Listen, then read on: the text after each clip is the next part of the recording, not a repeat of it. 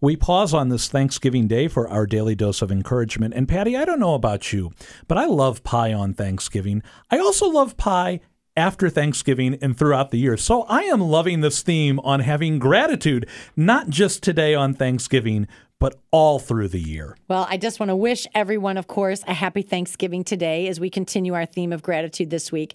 And I'm hoping these suggestions can be incorporated into your everyday life to make you more aware and intentional in becoming a person of gratitude.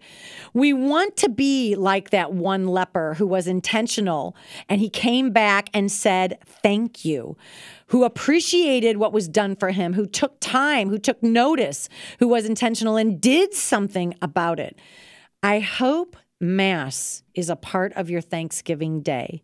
And I want to encourage you at every Mass, here's a little something you can do. As soon as Mass is over, drop to your knees. Don't rush out of church.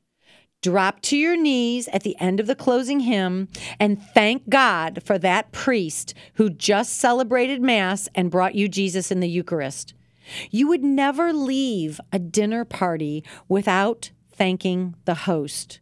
Well, you have just attended the best banquet in the universe, in which Jesus is the personal guest of honor, coming down from heaven to be one with us.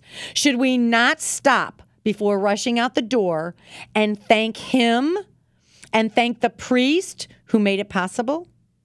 Thank him for the gift of the Mass, for every priest throughout the world, and beg God for an increase in vocations to the priesthood and religious life. It's such a small gesture, but get in the habit.